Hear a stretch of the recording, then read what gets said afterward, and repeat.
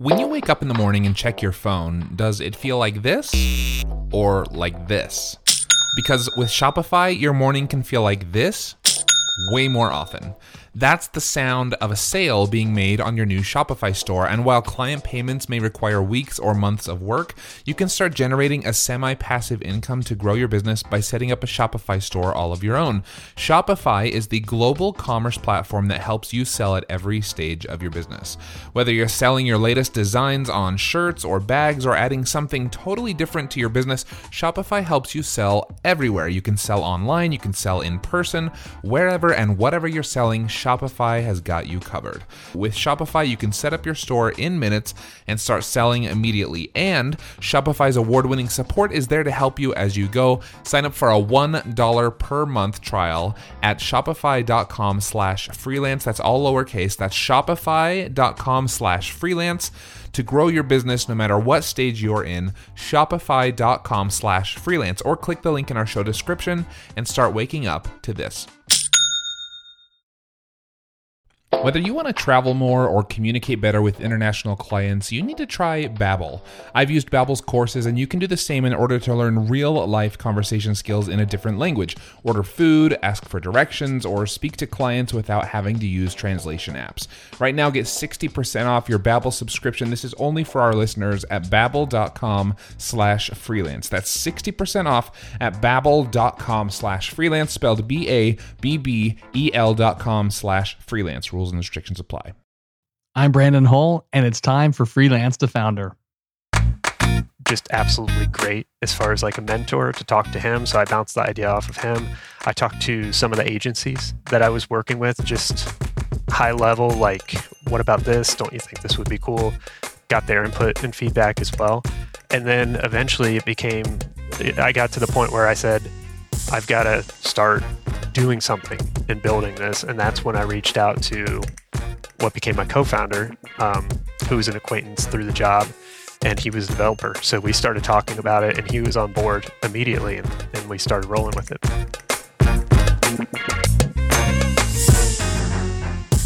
From Millo, you're listening to Freelance to Founder, a podcast where I talk to men and women like Charlie Frankus, the man you just heard. They're service providers, marketing agency owners, online course builders, authors, bloggers, product inventors, software developers, and sometimes even other podcasters. I introduce you to my guests in a way where you genuinely get to know them, why they're now doing what they're doing today, how they got started, and the big and small decisions they made to scale things beyond themselves. For some entrepreneurs, the ideas come as they think about industries they interact with. They see inefficiencies or missed opportunities and move in quickly to fill those needs. For other entrepreneurs, they are living in an industry, dealing with all of the daily frustrations, and that is where the spark to finally take action comes. Charlie falls in the latter category. He knew he'd someday be an entrepreneur. It took a little while for the idea to fully germinate, as he got feedback from numerous sources over the years on the potential before finally launching Springsy. Springsy is a combination of software and service that makes it easier for restaurant owners to run product contests to spur sales. But instead of just tallying up who sold what from the menu, the solution can be integrated with point-of-sale data and even incorporates fun leaderboards for restaurant staff. Charlie started the company while working as a marketing manager for a successful restaurant chain called Buffalo Wings and Rings. Early success, along with some freelance work on the side, ultimately made it possible for him to leave BWR to run Springsy full-time. It's been over 6 years since Springsy's been in business now, serving hundreds of locations and thousands of employees. This episode is a really cool one because Charlie turns lessons from Springsy into ones that can be applied anywhere. If you're paying attention to this one, you'll hear how to validate your idea, how to leverage data along with what your gut tells you. And in Charlie's 3-in-1 segment at the end of the episode, you'll get some powerful feedback on what principles and behaviors you need to incorporate. All right, without further delay, I'm happy to bring you my episode with Charlie Frankus, founder of Springsy. Charlie Frankus, Thank you so much for joining me today. I can't wait to have this conversation with you today. Thanks for coming on. Absolutely. Thank you for having me. I'm looking forward to it. It's been a long time, my friend. I feel like we've known each other for 6 or 7 years. And to watch Springsy evolve over these years has been kind of fun to see you continue to expand and offer totally unique service to the restaurant industry. And I'm excited to tell your story and let you tell your story and to let people learn from it as well. Let's start with the present day. I've already explained to listeners what Springsy is. Why don't you set the stage for this story by telling listeners the scope of the company today, either in revenue or in number of locations that you're in, how the company is making money and how it's doing today. Sure, absolutely. So we are kind of a hybrid, I would say, between a software as a service and an agency, and that we bring a lot of experience to the table in creating crew incentive competitions and managing them. But we've also developed a custom-built platform for actually tracking and engaging with the crew members. So our business model right now is kind of split. We have about 120 restaurants that have signed up and are with us year-round, and they're using the platform on their own. We're helping them in some areas where they need help. And then we've also partnered with some really large beverage companies and suppliers, and we work with them in kind of like sporadic promotional timeframes. So they'll come to us and ask us to design a campaign for a 60 or 90-day period to help their customers engage their crew members. So we'll be working with anywhere between 100 or 1,000 restaurants at a time over a 60 to 90-day window for these types of programs. In terms of company size, we're still fairly small. We have 2 full-time employees. It's myself and the other co-founder. And then we have a few people that we bring on from time to time on an hourly basis when we get busy and we need help doing like data entry and that type of thing. This is so cool. So it's amazing to me that you not only have grown to that level as far as individual locations that you serve, as subscribing locations, so to speak, or as part of a chain that's subscribing or a restaurant group that's subscribing, but that you've gotten national providers like beverage providers to catch the vision of what you're trying to accomplish and see how they could benefit selfishly, but also how they can be a part of promotional programs. I think that's the evolution of the product that's been fascinating to me. Let's go back in time and see if we can figure out exactly where the genesis for this idea might have come from. If we go really far back in time, like college or even childhood, should we have seen this coming, this entrepreneurial bug, that you would ultimately be a founder of your own company, first of all? Oh, yeah, without a doubt. I think I just found out the other day, my parents told me when I was like, I want to say 3 years old, I set up a table at the end of the driveway and was trying to sell rocks to people that were like driving by. Not lemonade, rocks. Yeah, rocks. I don't know where I found them. I do not remember this at all, but they just told me this the other day. But then if you fast forward to high school, I'd got my first computer, and this was probably 1999, 2000-ish. So online commerce existed, but it was still kind of like not mainstream by any means. Right. I had got this great idea where I was going to buy replica Oakley sunglasses wholesale and resell them online. So I taught myself to make a website. I found a wholesaler and I started ordering them. And then like a couple months into it, I got a phone call from one of Oakley's attorneys. And I asked my parents, like, what does cease and desist mean? And they're like, who are you talking to? So obviously Oakley was very gracious when they found out I was like a 16-year-old, and they just made me stop, basically. So I had to shut down that website. But those were kind of like the early years of trying to start a business.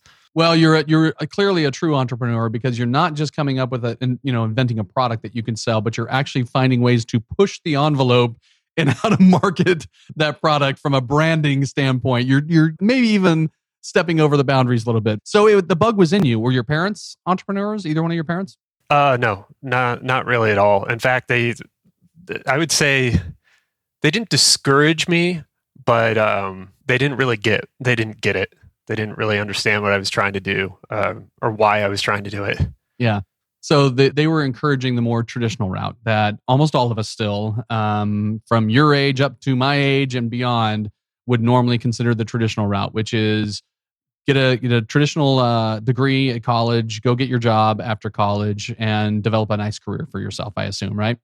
Yeah, absolutely, which is tried and true. And I understand, especially their generation, where they were coming from, the internet didn't exist. So their world was a lot smaller in terms of what they could be exposed to, what they could market to. And they didn't really understand kind of the tidal wave of the internet that was coming. But I still, I think it's sound advice, because you don't want to put yourself in a situation where you're forced to come up with an idea and start a business, because it can't really be forced. You've got to kind of take your time and try different. I mean, I can't tell you how many different like small internet businesses I've tried starting that, made a little bit of money, but they weren't going to be a long-term success story. So you've got to try your hand. You can't throw that out there and me not call you on it. So what would be some other examples of ideas that you toyed with in your earlier days? Sure. So back to high school again, I think I was the first person at my grade in high school when I was in 9th grade, maybe the entire school, to get a cell phone. At the time, some people had pagers, but cell phones were like just starting to become somewhat affordable. And I'm like, I want a cell phone. Wouldn't that be so cool? People would be able to call me like even when I'm not home.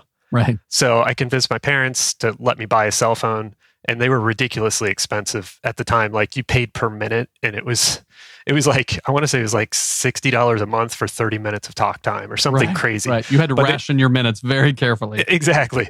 They let me do it. And then I got it, and I started looking for accessories like cases and chargers. And I realized when you go to the store, you're paying a lot more than if you go online. You could buy a charger for like $2 online, but at the store, they're like $30. So I got a wholesale account set up with a cell phone accessory supplier, and I started ordering supplies. And then within a year, other people started getting them, and I started selling cell phone accessories. And I set up a website. I think it was called customcellphoneaccessories.com, but it never really took off. And just because of the sheer volume of models of phones and accessories and that type of thing, it just didn't make sense to try to stock an inventory. Yep. So I made a little bit of money, but it wasn't a long-term win. And there was a lot of competition starting up as well. Right. How old were you when you did this? I don't remember an age. It was ninth grade, I got the cell phone. Probably 10th or 11th grade, I started selling the accessories. Holy smokes. So at an early age, you're recognizing the promise of e-commerce. Let's put it that way, right? Oh yeah, absolutely. And while I've known you a few years now, and I would never call you a promotional or sales person necessarily, you clearly saw opportunities at a young age and didn't just think they were cool and admire them, but you saw them as business opportunities at a much younger age than I think most people would. Yeah. And it was always driven by things that interested me. So the Folkleys, like a friend of mine had gotten some, and I looked at them like, those are really cool. Like, I'd like to have those.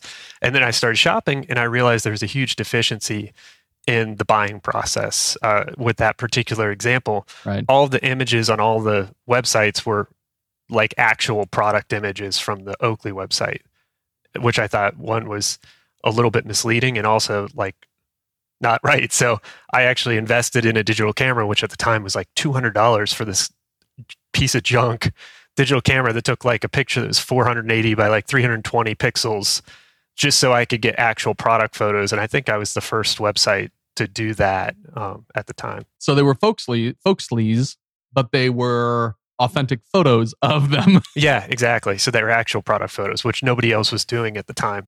So despite those entrepreneurial leanings in your teens, you'd go on to the Ohio State University and start the path of getting a traditional degree to get that job after college. I know you went to the Ohio State. What did you study there?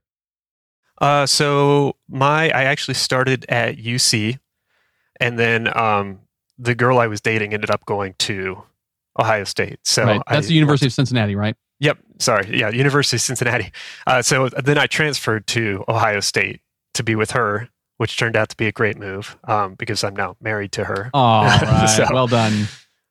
So that relationship was able to last, I think, as a result of that decision. So I went there with the intent of going to the Fisher College of Business is what it's called. But I've never been much of a student. So my grades weren't particularly great. And I kept thinking, I think you had to have, a 3.0 minimum to even apply and be considered, which I wasn't there.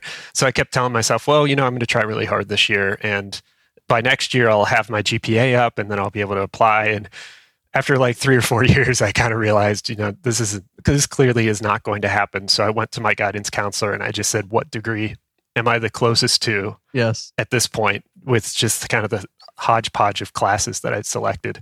And it turned out to be human ecology, which was kind of like a quasi business, like consumer affairs degree because of some of the classes I'd been taking. So that's what I ended up getting my degree in. But I was certainly not much of a student. I found an old paper I'd written. I found it when I was going through some of my files not too long ago, and it was about like careers after college or something. And it was just an entire rant about how useless college is and how like I don't have any interest in pursuing a career and how I'm just going to start a company, and a little bit naive at that age, I would say. That's very funny. So, school not your thing. And by the way, you join the illustrious ranks of past guests on this podcast who went to school, discovered, that was the beginning of them discovering that those types of traditional structured environments that we've all been brainwashed to think are the way you're supposed to do things they weren't cut out for them. Just wasn't their thing. And in some cases, we've had guests who found their product, their service, or whatever it is while they were in college, and it was doing well enough for them that they decided to break away from school and pursue it full time. In other cases, they could just feel that constraint that this is not what I should be doing, and I need to duck away from school and see if I can find a plan B that works for them. And it sounds like you persevered. Human ecology, which is a unique one, right. but you persevered and finished school. And your first job had nothing to do with human ecology, unless you take a philosophical view of it. You went into the restaurant industry. So how did that door open for you? Sure. So actually, to do that, we have to rewind because that wasn't my first job. My first job was I was 12, and I got a paper route because I wanted to buy a jet ski. So I wanted a jet ski. The only way to get a jet ski was with money, obviously. So, and the only job available to a 12-year-old is a paper route. So all this time, it's been about basically making money to buy the things that I want and do the things that I want to do. And I've wanted to create my own business as a result, but sometimes that doesn't happen right away. So I worked as a paper route. I pushed carts at Kroger, which is a grocery chain. And then I worked in restaurants through high school and college, kind of off and on. And that's really where my job right out of college came from. Okay. Because I worked in a restaurant and the owner's son eventually bought a restaurant chain. Mm-hmm. So I had gotten to know him just through working for his dad. And then fast forward, I'm in college. A friend of mine and I had actually bought a snow cone trailer and ran it for a couple months in the summer selling snow cones, which is an extremely profitable venture. Especially in the Midwest, yes.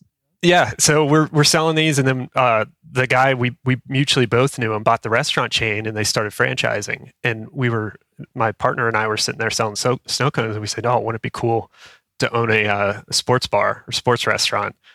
And so we started talking to them about franchising and opening our own restaurant. Being in college and pretty much completely broke at the time, we weren't able to obtain the financing necessary to open a restaurant, which is a good thing because I don't think we quite understood just how big of a commitment that was at the time. But, we gave it a shot, didn't work out. Fast forward to the end of my college career, I needed a job. So I called up the guy that bought the restaurant chain and I asked him, "Hey, are you guys hiring?" And they invited me in for an interview, and then they offered me a job that day. So I started working for them, and the chain is called Buffalo Wings and Rings. And at the moment, it's about a 50-unit chain based here in Cincinnati. And at the time when I started there were 14 restaurants. So I came on as like operations and new store opening because they were growing like gangbusters and they needed people to help open stores. Right. And then within kind of that organization, very quickly, I moved over to the marketing side because that's kind of where I naturally gravitated to. Mm-hmm. Well, and there's a huge difference between running a small restaurant group, even if it has 5 or 6 locations that might all be in one city, in Cincinnati or something. Totally different thing to be running a franchise that has separate owners that now have an expectation of that relationship between the franchisor and the franchisees. Let alone the fact that you start getting to dozens of locations in different communities with different demographics and so forth. That's a whole different beast. And while I can understand that they needed you for the launch process, I can also see quickly how marketing became an urgent need to have a system to how they would do that as well, right? How they would consistently roll out new locations, but also initiatives that need to have consistency for consumer experiences elsewhere as well. So that's a huge undertaking for a young guy to be able to take on the marketing role. Yeah, absolutely. It was one of those things you kind of have to hit the ground running and make it up as you go. And it was very much, although the company had been around for a long time, when they had bought it, I want to say it was down to 6 locations. Okay. So it was very much a startup Right. in the most traditional sense, in that they came in, started with, a basic foundation, but they had to build it up from scratch. And as you said, once they started growing outside of the regional DMA, once they introduced franchisees, they had all sorts of new challenges they had to figure out. Yep. So you're learning on the job Yeah, how to absolutely. think like a large chain, we'll call it, marketer in many ways. You might have known the restaurant industry and felt like you knew the inner workings of operations and even the launch process of a restaurant or a series of restaurants, but it's a whole different thing to start thinking in terms of scale, not just from a process standpoint, but from a people standpoint, from a packaging standpoint, all of that. You're learning on the job in this role. That must have been somewhat intimidating. Yeah, it was. It was challenging, but in a really good way. Like, looking back on it, I wanted to change the thing as far as, following the traditional route, going to college, getting the job there, because it allowed me the runway to really figure out what I wanted to do and find something that worked for me. And also, I learned so much along the way, more in the career aspect than at college, but working in that environment gave me a huge amount of experience. Yeah, it sounds like you probably learned not only the job itself, the role of a marketer, but you thought in terms of systems and policies, and you started to appreciate how all of these pieces move together as a business person, not just as a marketer. Yeah, absolutely. And that doesn't even touch on the networking that comes along with that any type of job and that kind of role, which has been invaluable. So it's all, I would say, I would caution people to be discouraged about getting a traditional job, because it's all building to the foundation of what you ultimately want to accomplish. It's not a step backwards, it's still a step forwards. Right. Interesting. So there may be different paving stones, so to speak, on the path to ultimately doing what you want to be doing. You shouldn't necessarily be quick to see one as a negative. Doesn't have to be this is terrible and this is good, and working for yourself is for everybody. That's not the case, obviously, but recognizing the good in a certain type of role and what you can get from it, not just in skills or attributes, but actually the connections that you make as well, and how that can lead to the next thing that you do in life potentially, right? Absolutely. Good. So as you're doing this, time goes by, 4 years, 5 years, 6 years. Ideas are going in and out of your mind. I'm assuming this is the case. Oh, yeah. Ideas are going in your mind for how you effectively roll out new products, or how marketing plays its role in new stores, launches, and so forth. I assume that the gears start turning in your mind that the offering that ultimately becomes Springsy is emerging. Is that the case? Did you have something specific where you felt like, you know what, there needs to be a service that does this, a separate company that does this, because we struggle doing this internally? Or tell me about that genesis. When did the ideas start to turn for Springsy, and can you remember the moment? Yeah, absolutely. Oh, yeah, absolutely. So it actually, going back to when I was 16, I was working in a drive-thru, and the guy who worked day shift was actually he was a little bit of an overachiever, and we got these 32-ounce collector's mugs in the drive-thru, and we were supposed to be upselling them for $1, but there was no instruction whatsoever. They just came in like a garbage bag in the back, and we had to figure out what to do with them. So he put up a little tally sheet on the wall. He wrote his name at the top and just kept the tally for every one that he sold. Well, I came in for my shift and I saw that he'd sold, 12 that night. And I thought, well, I can sell more than that. So I put my name next to him. and then I just started keeping tallies as well. And we went back and forth for a couple days and sold out of the mugs. Well, fast forward, I'm in charge of marketing for this restaurant chain that at the time maybe has 30 or 40 restaurants, and they're spread out all over the country. And I need to come up with something to do for holiday gift cards. Right. So we need to sell holiday gift cards. I'm like, well, we can't buy TV, we can't buy radio, because we have restaurants that are just, in a single restaurant at a DMA. Yep. So I kind of went back to that experience with the collector's mugs, and I thought, well, let's do a contest. And our reporting capability was somewhat limited. I could see store level stats. So I could see how many gift cards and their dollar value were sold per store. So before you go on though, what kind of reporting are you talking about? You needed to get reporting that told you on a per employee basis how many incremental sales were happening of certain menu items. Is that the case?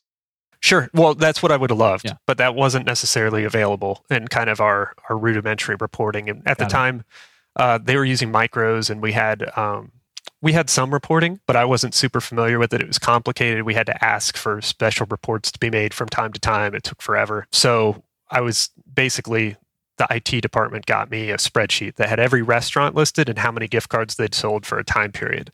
So I didn't have individual employee level stats. So that meant I had to structure the contest at the store level, meaning the winning restaurant, everybody got a prize, which kind of makes the prize budget big, but that's all right. So we did that, and my idea was everybody's going to get an iPod in the winning store, as iPods were kind of a hot thing. Anyway, I put together this awesome kit. It went out to all the restaurants about the holiday gift card contest. Winning store gets an iPod, and then I started tracking it, and I sent out the results weekly because it was kind of a process to go into the spreadsheet and put everything together and sort it and send it out. So let me ask about that then. Just the when you had the idea for the contest, and as you start thinking through the ways to measure the effectiveness of the contest, was just that alone starting to frustrate you and make you feel like, my gosh, it shouldn't be this hard?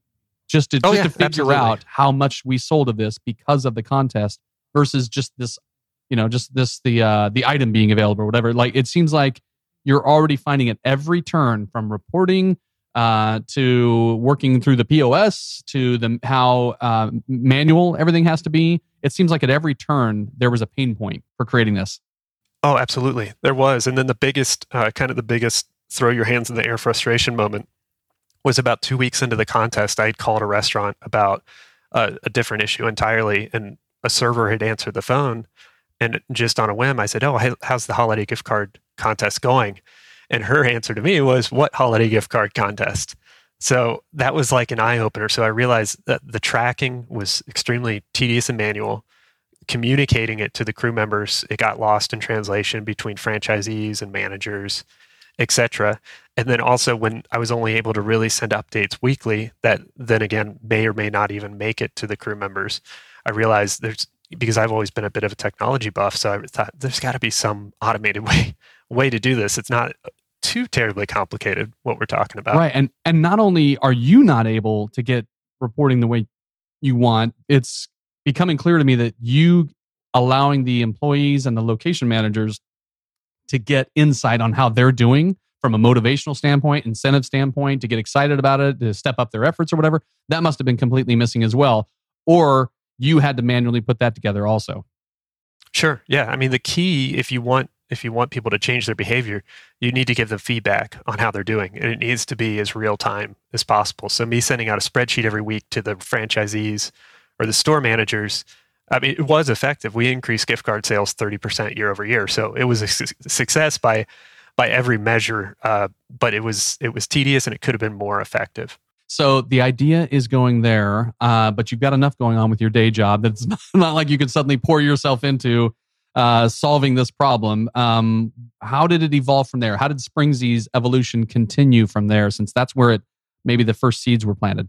Yeah, so it started as an idea just like that, and it was in the back of my mind with all of the other ideas. And throughout this whole time, I'd been trying various things. The iPhone had come out recently in 2007. So in 2008, the iPhone 3G launched, and the App Store came about, which to me was like this treasure trove of like opportunity. So immediately I went out and bought a Mac, because you needed a Mac to write iOS apps. And I started teaching myself to make apps, because I thought, this is a great opportunity. I've got all these cool ideas for apps. That turned out to not be the best use of my time, but it was kind of a fun hobby. I'm jumping in because this was a fun part of the conversation with Charlie. He discovered that he was not a software developer. That doesn't stop him from ultimately co-founding a software-based company or technology company, but he realized the actual coding was not something he could do. Sometimes you just got to size up your skills and realize what you're good at and where your talents could best be applied elsewhere. You know, working from home is mostly great, but there are some days when I realize I haven't left my house or even my chair like all day. Have you been there? Getting outside to exercise or making a trip to the gym are just harder now that my office is just a flight of stairs away. If you're stuck in the same rut as me, then you should try Hydrow. That's HYDROW. With the Hydrow rower and 20 minutes a day, getting a full body workout is so much easier. Hydrow can work up to 86% of your muscles in just 20 minutes for an insane effective home workout. That's because Hydrow pairs the effectiveness of rowing with the power of technology to connect you with over 5,000 video trainings, classes, and workouts. And get ready to get out from behind your home desk, because after a few months of daily rowing with Hydrow, your partner's going to want to take you out for a night on the town to show you off. This spring, join the growing rowing community at Hydrow. Head over to hydrow.com and use code FREELANCE to save up to $400 off your Hydrow. That's HYDROW.com and promo code FREELANCE to save $400. Hydrow.com, promo code FREELANCE, or just click the link in our show description. Have you ever noticed that many of the problems people call in with on this show can be solved by hiring someone? Sometimes you need a full-fledged team, other times maybe just a simple assistant, or an expert in something you're not great at. Whatever your reason for hiring, we recommend you take a look at LinkedIn Jobs. LinkedIn isn't just another job board. As you may know already, LinkedIn has a vast network of more than 1 billion professionals, which makes it the best place to hire. It gives you access to professionals you can't find anywhere else. And LinkedIn Jobs makes the process of finding the perfect teammate easy and intuitive. Hiring is always easy when you have access to so many quality candidates. So easy, in fact, that 86% of small businesses get a qualified candidate within 24 hours when using LinkedIn Jobs. I've used it myself, and it was so simple. In fact, I've made multiple hires using LinkedIn Jobs. And did I mention, by the way, it's free to business owners like me and you. Post your job for free at linkedin.com/freelance. That's linkedin.com/freelance to post your job for free, or click the link in our show description. Terms and conditions apply. But anyway, so this idea stayed with me. I started talking to some people about it, people I knew within the industry, some people that had started their own tech companies within the restaurant industry. And that's another thing I'd stress is don't be afraid to talk about ideas with people and get their feedback. And when people come to me from time to time because they've seen the type of stuff that I do, so they think, oh, he'd be a good person to like, a good sounding board. But they're always very guarded, skittish about their idea. They're like, I don't want to tell you what it is, but I'm going to tell you just a general description. I'm like, listen, I am not going to steal your idea. Right. Like, you don't understand the amount of effort and work. Like, the idea is the easy part. Right. It is so easy to come up with ideas. It is so much harder to market validate them and build a business around them and actually turn it into something sustainable that you can grow. So don't be too guarded. I mean, you don't want to broadcast it out there to everybody, Sure. but don't be afraid to talk to your peers and the people within your network about it and get their feedback, because the odds are they're going to give you some great insight or help fix some of the problems or plug some of the holes in it. Interesting. I think people do get either one of two things. Either they don't feel so committed to their idea that they don't share it because they don't want people to laugh at it, is one. The fact that this idea has been consuming their mind, they don't want to be judged for that. I think that's a part of it. But also that notion that the idea, somebody else could run with the idea. It's funny how many people worry about that. Maybe if you're in a certain community of developers or something like that, and somebody has an actual interest in your idea and thinks it can scale and thinks they can market it very well and thinks it has great potential, if all of those planets are lined up, well, maybe there's some risk then. But it seems like the risks are far outweighed by the rewards of having somebody that you can bounce ideas off of who can just give you some feedback. So what did you do? Okay, so you've got this idea and you're thinking this way that you need to start getting some people to bounce this idea off of. Who were your trusted advisors and mentors that you thought, couldn't there be a service that does this? Or were you in that mode early on? Did it take a while before your thinking for Springsy got to that point? So it took a little bit of time to germinate. The idea was there, and then I just kept kind of building on it. So I'm a big gamer. So a lot of the ideas from like Halo and some of the games that I play deal with leveling and ranking. And I realized if game developers have found a way to make sitting in front of a screen and clicking a button entertaining, like extremely entertaining, borderline addictive, then why can't you apply that same philosophy to working in a restaurant? to make just doing the job a little bit more fun and build some employee loyalty and a little bit of investment in their career. So I started layering on those gaming elements to it, talking to, back to your question about some of the trusted advisors. A gentleman I know founded a company and email marketing companies for the restaurant industry, Scott Shaw, and he's been just absolutely great as far as like a mentor to talk to him. So I bounced the idea off of him. I talked to some of the agencies that I was working with, just high level, like, what about this? Don't you think this would be cool? Got their input and feedback as well. And then eventually I got to the point where I said, I've got to start doing something and building this. And that's when I reached out to what became my co-founder, who was an acquaintance through the job, and he was a developer. So we started talking about it and he was on board immediately, and we started rolling with it. That's pretty cool. So you've got a combination of development-oriented people that you can bounce ideas off of, creative people through agencies, as well as restaurant-related people, even though you mentioned Scott Shaw. Even though Scott Shaw was at that time, I think, the CEO of Fishbowl, maybe the founder, I think even of Fishbowl. Yeah, both. Email marketing company for the restaurant industry, large restaurant chains and so forth that they work with. He was also a restaurateur. Like he has owned and owns today restaurants, so he knows the industry really well. He's not just a software guy, not just a software as a service person or something like that. So you've got trusted advisors almost that cover different types of angles that you can bounce the ideas off of, it sounds like. And I wonder if that was invaluable for you. What do you think about that? Oh yeah, absolutely. I mean, you can't put enough emphasis on how important it is to have a group, a good network. And that's where, going back to my point about getting a traditional job was great. Like, it wasn't a bad thing. It didn't delay anything. If anything, it gave me the foundation that I needed to actually build a company. During this time, as an aside, Charlie not only got good feedback from mentors in a variety of different disciplines that went into what Springsy would be, he also started freelancing on the side to make a little extra money to build a cushion. Tremendously smart. There are plenty of entrepreneurs who go all in on their product or service, and those who dabble in something and then expand that. But Charlie was wise in that he was building a product, freelancing, living his day job, building that bank. I often wonder how much stress would be off of entrepreneurs' plates if they only built a bigger, longer runway before needing to rely on their thing. So I have to ask, given the timeframes that we were talking about here, did the idea or the advent of Foursquare, of Scavenger, those apps that were popular gamified apps that were targeting the restaurant industry, did those enter into your thinking at all as far as interesting models of where gamification was influencing behavior whatsoever?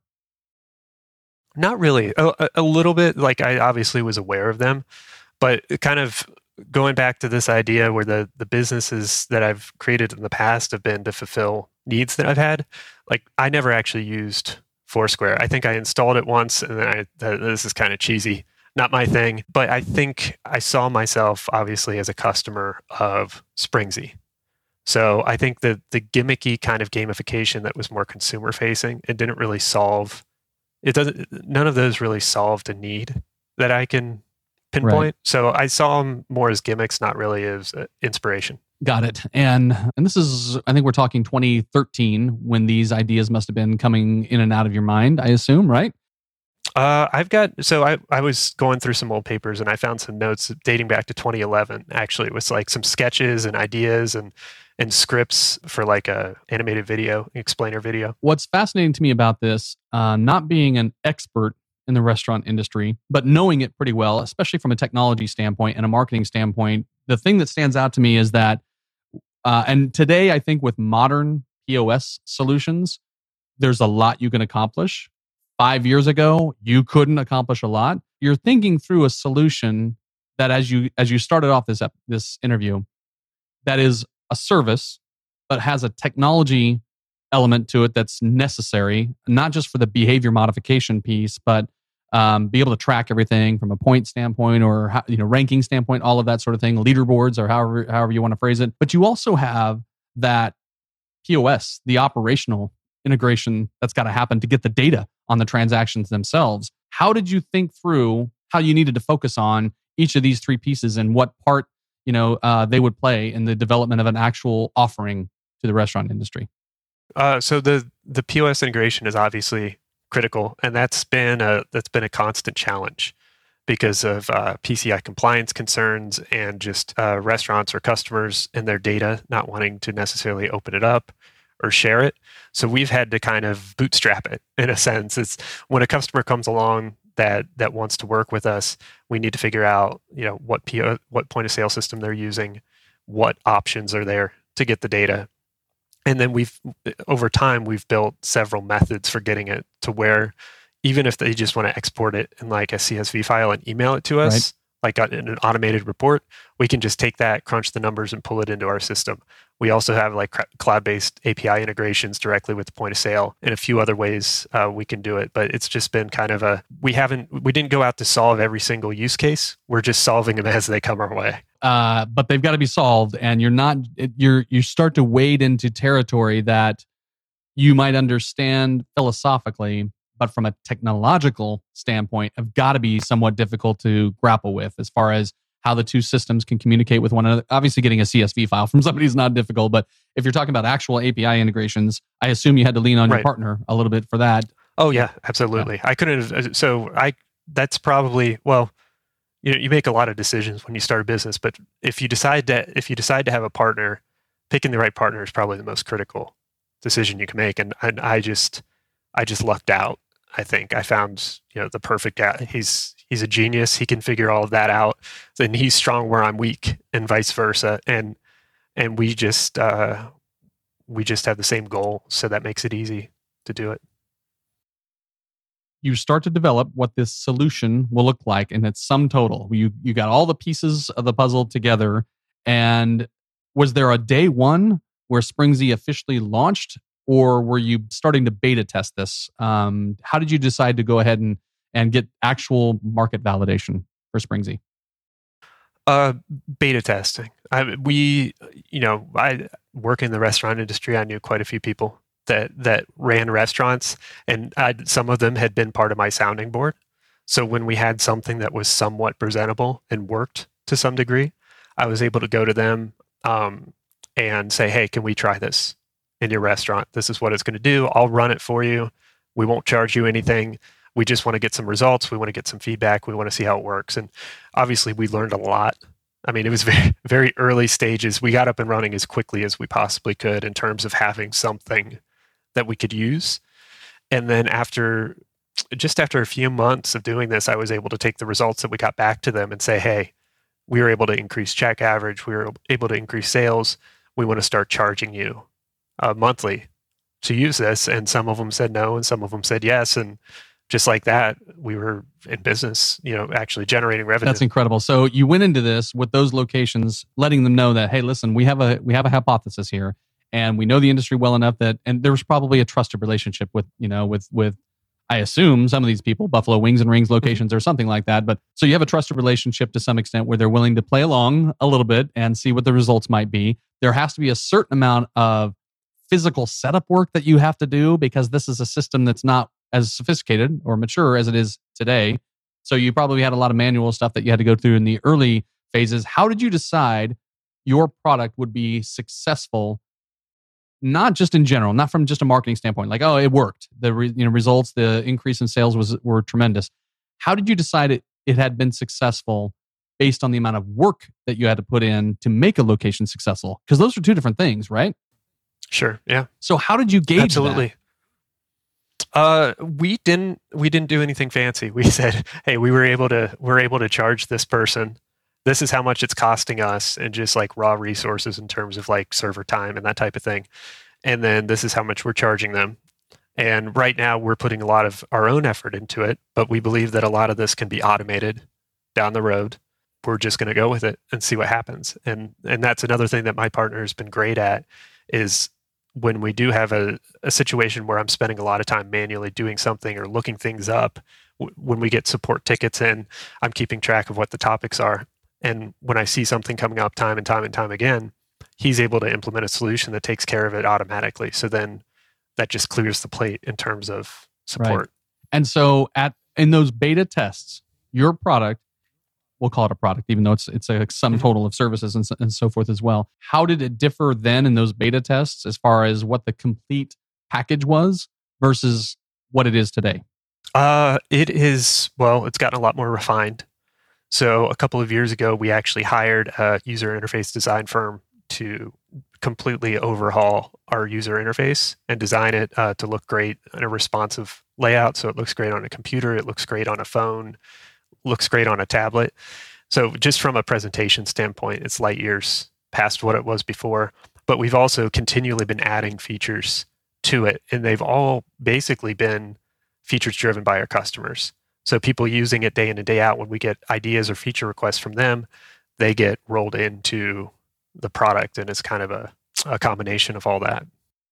What's fascinating to me that you guys had it so well fleshed out at an early stage, and I think that's a testament to you knowing the industry extremely well, knowing not only how the tool needed to work behind the scenes, but even on the front end for a manager, for you guys, for the individual team members at a restaurant location, all the ways that they need to be able to interact with it. You thought through that even in the early stage. If you were to start up a company from scratch next year and you start your planning process right now for what that next product would be, what are the lessons that when you look back on the, say the first year of Springsy, what are the things that you learned about getting that initial validation of the product, and maybe thinking through what is sufficient to build for a product to get that validation versus what will the product need long-term to be a sustainable product that scales really well? What are the lessons that you learned then that you think you would would apply for your next, venture, your next endeavor, if there were one that you would launch? Sure. I would say that probably the biggest lesson is validate as quickly as possible. It's easy to get hung up in all the details and the minutia of a product and over-design it going in, but you really need to strip it down to its core and say what core features need to exist in order for this to work. Like going back to Springsy, I don't know that we really needed the point of sale integration to validate it. We could have gotten those CSV files emailed to us and skipped that entire point of sale integration step out of the gate, at least to do the validation. So over planning is something I would caution people against, and I would try to avoid. I would say, let's outline the core product and let's get it in front of potential customers and see who's willing to pay for it, and then go from there. Because you can always add features down the road, but the sooner you get out there in the market, the sooner you're going to know what those features really need to be, rather than what you think they need to be. All right, so you get initial validation at some of these locations, and how many did you feel like you needed to say this is working just like I pictured? How many? When did you feel like? Because one location could be a number of reasons why it succeeded, right? When did you feel like, yes, we have validated this product officially? I don't remember a specific instance because it's taken forever. I mean, it took a year or two to get 10 locations, to be honest. And then the next year we were up to 60. So it took a long time to break through and get started. And the whole time I just knew that we were onto something and that it worked and there was value here. But I initially naively thought everybody else would just see it and they'd come running. But I realized, no, we have to go out and we have to sell it. And for some reason, we have to convince people this is the greatest idea ever, even though I thought it was going to be obvious just by looking at it. So there wasn't, I can't put my finger on a specific aha moment. It's still a struggle every day. I mean, it's just kind of the ups and downs of a small business. And that's probably not unique to you, because every entrepreneur faces that. They have the idea that this product needs to exist, this service needs to exist, and then a market that they have built this for rejects it, or even occasionally rejects it. Not everybody buys, obviously, for a variety of reasons. It's hard to not sometimes think, well, wait, I built this for you though, and I know it works. So why would you not see that? Exactly. But that's just the way life works, right? Yeah, early on, I had a call with a VP of marketing for a huge national chain, and this was like via networking. Like this is somebody I had no right to even be on a phone call with, given the size of our company at the time. And after my presentation, she told me, this isn't a marketing product. This is an operations product." And I thought, wow, it's like I don't agree with that at all, but what I realized is some of these restaurant chains are just kind of so siloed and structured in terms of operations and marketing and training being completely separate. There's no kind of carryover between the different departments, and that kind of had to change the way we approach things. And we realized it's going to be chain by chain, whether we go to marketing or training or operations. It was kind of an eye opener. So it's funny, you were the marketing leader at a restaurant chain. So you sat on that side of the desk. Then you came up with an idea for a product that you thought would be a great benefit to that marketing person. You were going to be your own best customer. Absolutely. And yet you just said you had a VP of marketing who thought, well, I don't understand the connection here. You need to talk to my colleague down the hall in the corner office who runs operations and new stores and all of that sort of thing. And you're thinking, wait, I've been in your shoes. That's not really how this works.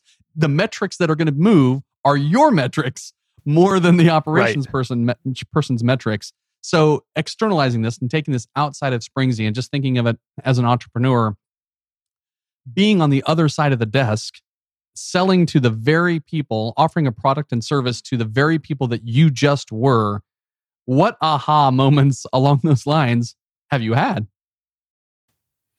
That was one of the biggest ones. I think realizing that at the time, at least the large restaurant organizations weren't considering the crew members in the restaurant as part of the marketing team was an aha moment. Because in my previous role, we'd looked at it as these are key members of our marketing and brand ambassador team. I mean, they're the ones interfacing with the customers day in and day out. So if we want to deliver a brand experience, which is the core of marketing we didn't think about in the terms of like flyers and direct mailers and that type of thing. We thought about it as a brand experience that we were trying to deliver. So naturally, we looked at the crew members as an extension of that. To realize these large, huge organizations and restaurant chains were still looking at their crew members as just kind of tools in the operation toolbox and don't have anything to do with marketing or the brand was an aha for me, absolutely. And I think we had to wait years before these larger chains are starting to come around and realize, oh, wait, we've got an army of marketing people working for us. We need to treat them differently. And as a person also staying with that theme of being on the other side of the desk, and now as an entrepreneur, how has it changed? Again, if you were to mentor somebody who's starting their own company and they see themselves as an ideal customer, just like you were or are, what's the wisdom that you would provide somebody who's curious about how they need to change their own thinking, consumer of that product or service, buyer of that product or service, to provider of that product or service? How does your mindset need to change when you are no longer the perfect ideal customer, but now the provider to that perfect ideal customer? It's tough. It's tough because you've got to look at how you approached it when you were on the buying side of the table. And I'll be honest, there were meetings, WebExes that I participated in when I had another window open and I was looking at Facebook or watching YouTube or something like that.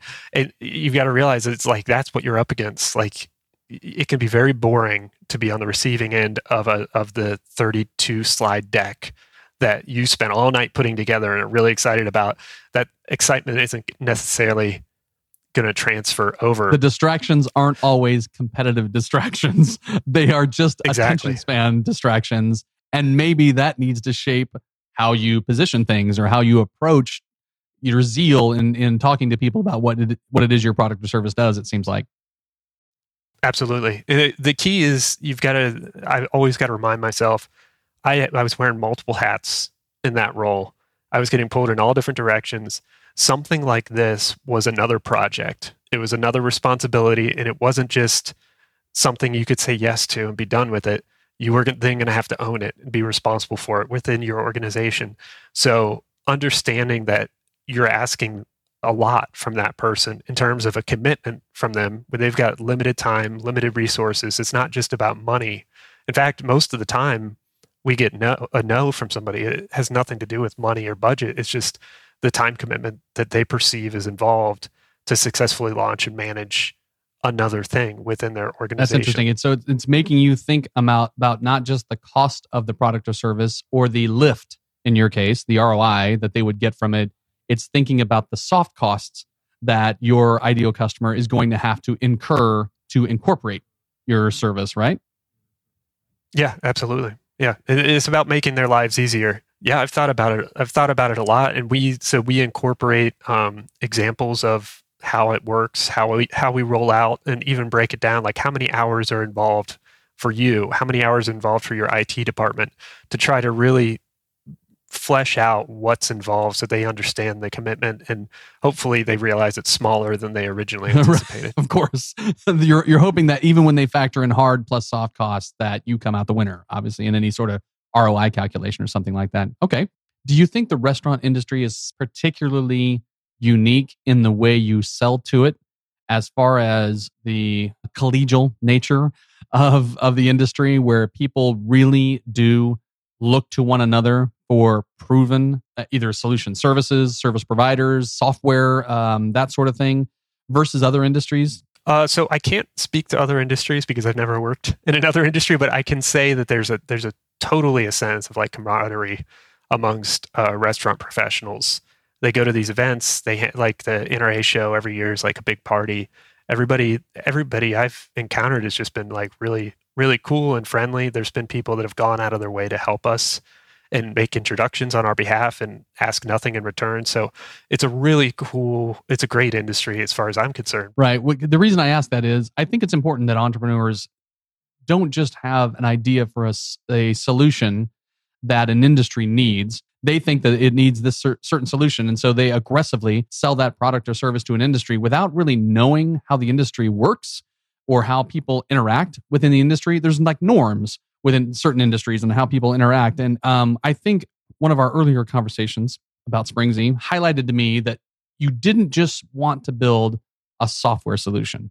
You didn't just build a service solution. There's a hybrid here at work. There's two pieces here. You're providing a service that is technologically founded, but you're providing it in a high touch way, just like that industry is accustomed to doing with its own customers. And it's almost, I wonder if that resonates with them in ways that maybe other software providers don't fully get.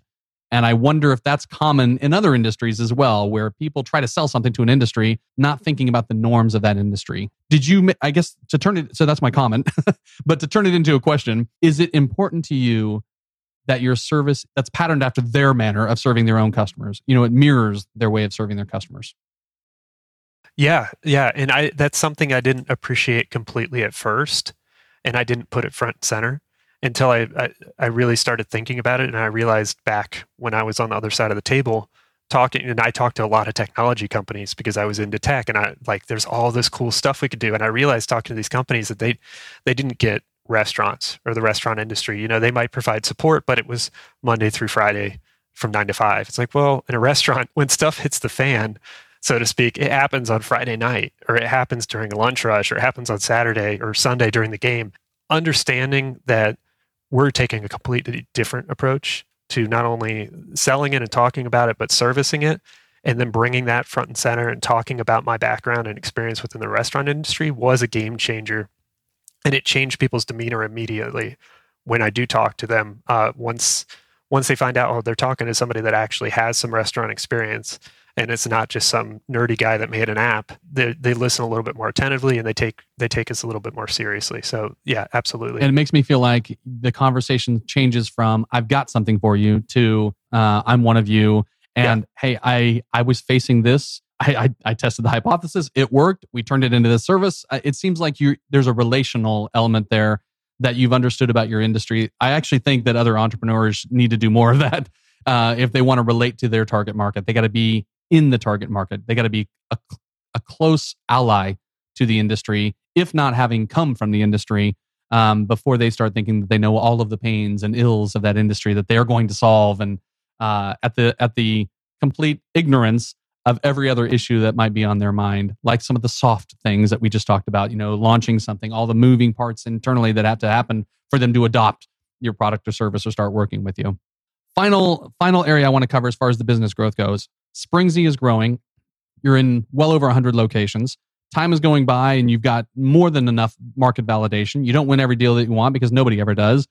And yet there's an opportunity to offer something unique or add a new wrinkle to how the industry or how your product and service work for independent restaurateurs. And that comes from the large beverage companies. Can you talk a little bit about how those conversations got started and why and how you arrived at the decision to entertain them versus saying, nah, I don't think that's a good fit? How did you arrive at saying that might be a good strategic direction for Springsy? Sure. So we always saw it as an opportunity down the road. So our initial thought was we're gonna sell into thousands and thousands of restaurants, and then we're gonna become a gateway to crew members for giant beverage companies. They can come to us and basically fund programs through our system, and we can give them access to all these crew members across all these restaurants that we're already. So this was already part of the plan. You saw this as a potential down the road, even early on. Okay. Yeah, and I want to say this is an idea that came, or a concept that came from Scott Shaw way back early when I was talking to him about the idea. He's like, well, you could, once you get to a critical mass, all of a sudden you've got another product that you can sell, and that product is access and moving metrics. So that was kind of our idea, and then what it morphed into is we started having these conversations when we had the opportunities with beverage companies, and what it morphed into was we didn't have a giant install base, but they do, and they have motivation to help us get installed in their customers' restaurants because then we can help them sell their products.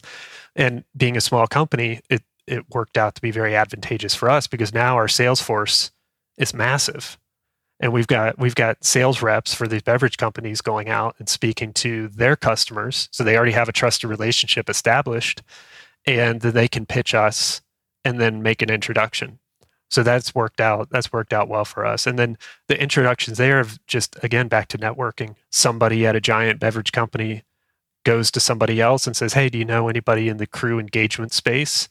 And they say, hey, yeah, I do. As a matter of fact, there's this guy, Charlie, you need to talk to at Springsy. And that's how the conversation starts. That's incredible. So it's people looking out for you and people that you just naturally stumble across along the way. I wouldn't call it luck because it's a part of being involved in an industry and not just being on the fringes of it, but being actually involved and making connections with people and seeing the doors of opportunity when they open as doors of opportunity, not just random doors that you just walk past, figuratively speaking. Yeah, you've got to, I think there's a great quote. It's the harder I work, the luckier I get. And that obviously there's a lot of truth to that. And it's about seizing opportunities when they do open up, but also not ever turning your back on something or someone just because there's not an immediate benefit to working with them. Scheduling the phone call, having lunch, grabbing coffee with somebody, even if you don't see an immediate kind of road to them benefiting you, you never know what's going to happen several years down the line. There's been people that I met at a conference that had no intersection whatsoever with what I was trying to do, but I talked to them, made friends with them, connected with them on LinkedIn, and then 2 or 3 years down the road, out of the blue, they make an introduction that turns out to be a great deal for us. Brilliant insight. There, if you think too short term in your payoff of relationships, you're doing things wrong. All right, Charlie, I'm going to let you go, but I'm not going to do so without you participating in a final segment that we've just rolled out on the podcast. That's a whole new piece that you've actually just teed up really nicely for me. So we rolled out a new segment called 3-in-1, and I'm going to close by asking you 3 questions that ask you to give me one specific answer for each one of those 3. So bite-sized answers for each of the 3 questions that I give you, all right? The one thing on question number 1 is one principle or value that you have come to believe that most people don't. Principle or value? Oh, you didn't say they were going to be this hard. Of course, like philosophical questions. Well, they could be businessy. And you say most people don't. I think the idea of owning your mistakes, and I'm not saying most people don't, but I think that when you mess up, just being straightforward about it is the best thing you can do. That's an awesome answer, by the way. Well done. Here you are stressing out about it, and then you just give a home run of an answer. Good job. All right. One behavior or habit that you try to stick to no matter what. Perseverance. You just can't stop or give up. because if you do, then it's not going to happen. Love it.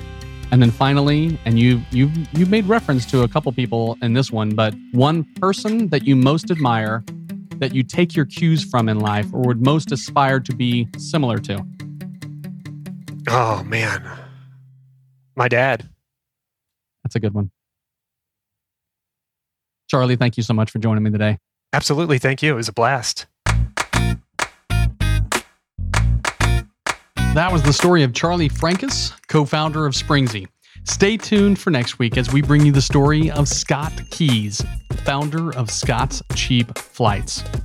He started the company almost out of obligation to serve a rapidly growing email list freely. Today, it's doing 7 figures and employs 22 people out of Portland, Oregon. Now, if you enjoyed this episode, give us your rating and review on Apple Podcasts or wherever you enjoy your podcasts, but more importantly, tell a friend or 3, recommend us, mention us, pass us along, and reach out to me on Twitter at Brandon Hull. Thank you to my co-producer, Preston Lee, founder of Millo, admin of the Millo Mastermind community on Facebook, as well as our incredible assistant, Bilal Abrar, for helping put this episode together. And of course, to our friends at the Podglomerate Network. Thanks for listening, everyone. We'll catch you next week on Freelance to Founder. The Podglomerate, a sonic universe.